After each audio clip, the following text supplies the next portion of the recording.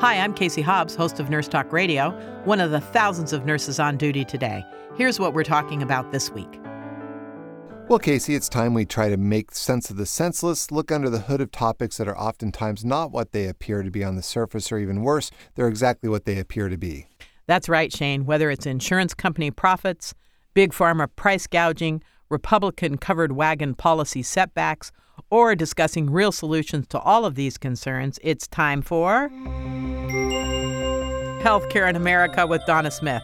Donna, welcome. We have lots to talk about. Update us on the repeal and replace of Obamacare. Where are we now?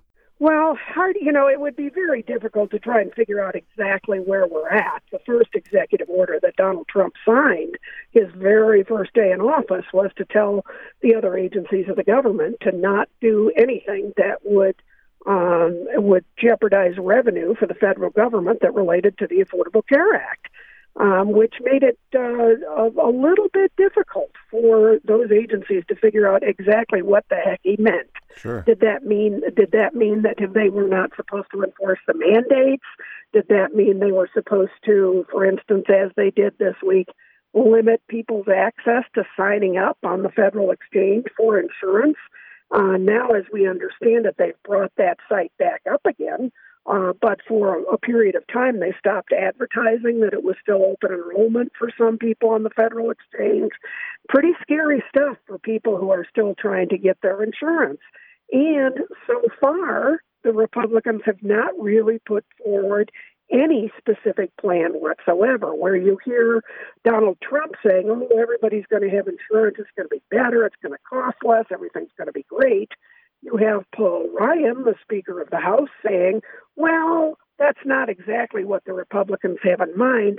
We have in mind that everybody will have access to insurance. Which doesn't mean anything. No, it doesn't mean anything. Just like Bernie said, he has access to a $10 million home and can't afford it. But, exactly. But Donna, Susan Collins, the only sane Republican left, it seems like, proposed leaving it up to the states if they want to keep Obamacare. Do you think that's anything they'd go with? Well, I think, perhaps some states might opt to do that for a short period of time, but I think the problem that we find everyone in is this disarray in the health insurance markets, where the health insurance companies become very unsure of what's going to happen next with the federal government and what's going to happen next with healthcare policy, and it destabilizes all of the insurance markets. So I think what we're seeing here is what we're seeing in so many other policy areas with this new administration. They appear to be like a bull in a china shop. They run around signing executive orders and moving quickly without really understanding or appreciating the implications for people who are out there on the other end. And what about these block grants that we're hearing about? What are those, and how would that work? Well, block grants, good question. Block grants refer to the Medicaid programs, and as we know, 31 states eventually voted to expand Medicaid under the Affordable Care Act. And Tom Price, the nominee for Health and Human Services cabinet position, is in favor of going to a block grant system whereby the federal government would give a chunk of money to each state and say, there, administer your own Medicaid program. The problem with that is it rolls back the expanded income qualifications of the Affordable Care Act and leaves many people in real jeopardy for having any kind of coverage whatsoever. Again, taking our most vulnerable populations and putting them at risk, which is exactly the kind of public health policy we would not want. So it's all a very right-wing conservative agenda when it comes to health policy. And we all might argue that if you looked at the business world or you looked at selling of real commodities, products, that you might be able to argue that's a good way to go. But healthcare is not like a commodity. Healthcare is a right. Healthcare is something that we all need. And to try and manage it like some other business where you're essentially selling products is just not reasonable, and it's not right, and it's not going to work to keep people covered for their health care. That's for sure. So the big question, Donna, is this. What's really behind this whole issue of repealing Obamacare? The real issue, not the phony one that they say they care about people. Well, we think it's ideology. We remember back to the hideous summer of 2009 when the Tea Party was being born and getting vitriolic and angry about Obamacare and the Affordable Care Act before it even was the Affordable Care Act.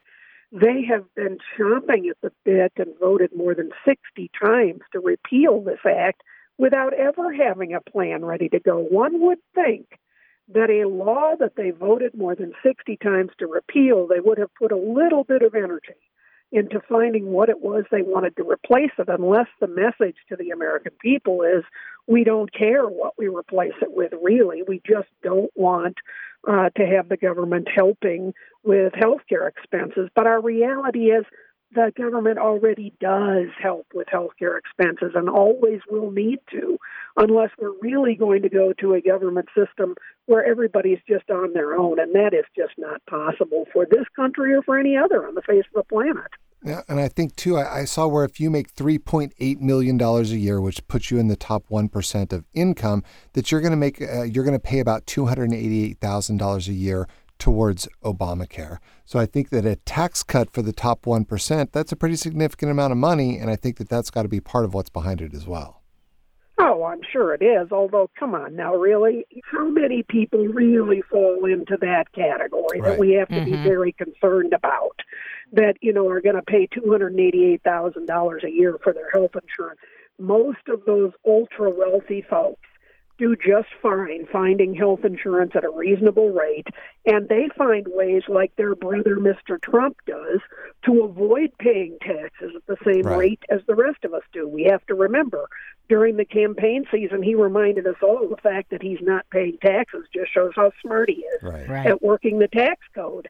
So anybody who believes that the top 1% really needs a tax break of some kind is not thinking straight about what's going on in the country. It's an ideological run right at the moment, trying to prove a point, trying to turn the tables. And I think the American people, as we are witnessing from people getting out in the streets and people, we're hearing reports everywhere across the country that phone lines are jammed into congressional offices. Thank goodness.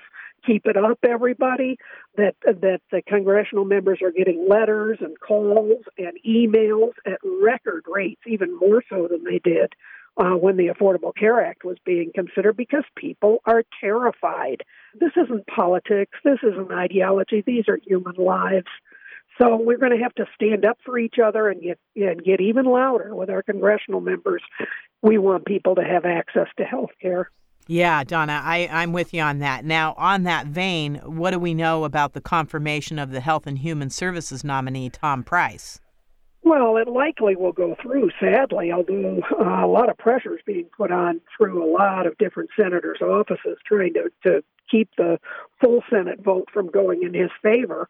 Right at the moment, it doesn't look like we're going to be able to stop the nomination, but the reality is letting people know how deeply disappointed we are in this man. And we'll remember that Bernie Sanders and Elizabeth Warren and other senators raised deep concerns about Tom Price's purchase of stock just 6 days before he passed legislation in Congress that was of great benefit to that hip and joint replacement manufacturer. This is not a person who should be in charge of our Department of Health and Human Services, but it looks like the vote for Tom Price will probably come up sometime this week.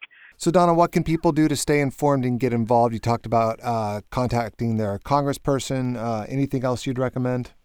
I would absolutely recommend that you not just call, but that you email and that you write, even if the lines are jammed, and not just your congressional members. Let's make sure that we do not allow the Trump administration to separate itself from the Republican Congress that is actually pulling the strings on a great deal of this, and make sure that Paul Ryan, Mitch McConnell, and other leadership in the Republican Party hear from us, and then don't leave the Democrats out. They need to have a spine, they need to have a backbone, and they need to stand up for us to this mess so that we know when we put these people out of office in 2018 that we gave them every notice that we were going to do so unless they did the business of the American people in the right way. So very well put, Donna. Thank you so much for being with us today. Thank you so much. We've been talking with Donna Smith, our Healthcare in America senior correspondent. Donna is also the executive director of Progressive Democrats of America. For more information about this topic or about National Nurses United, visit nnu.org.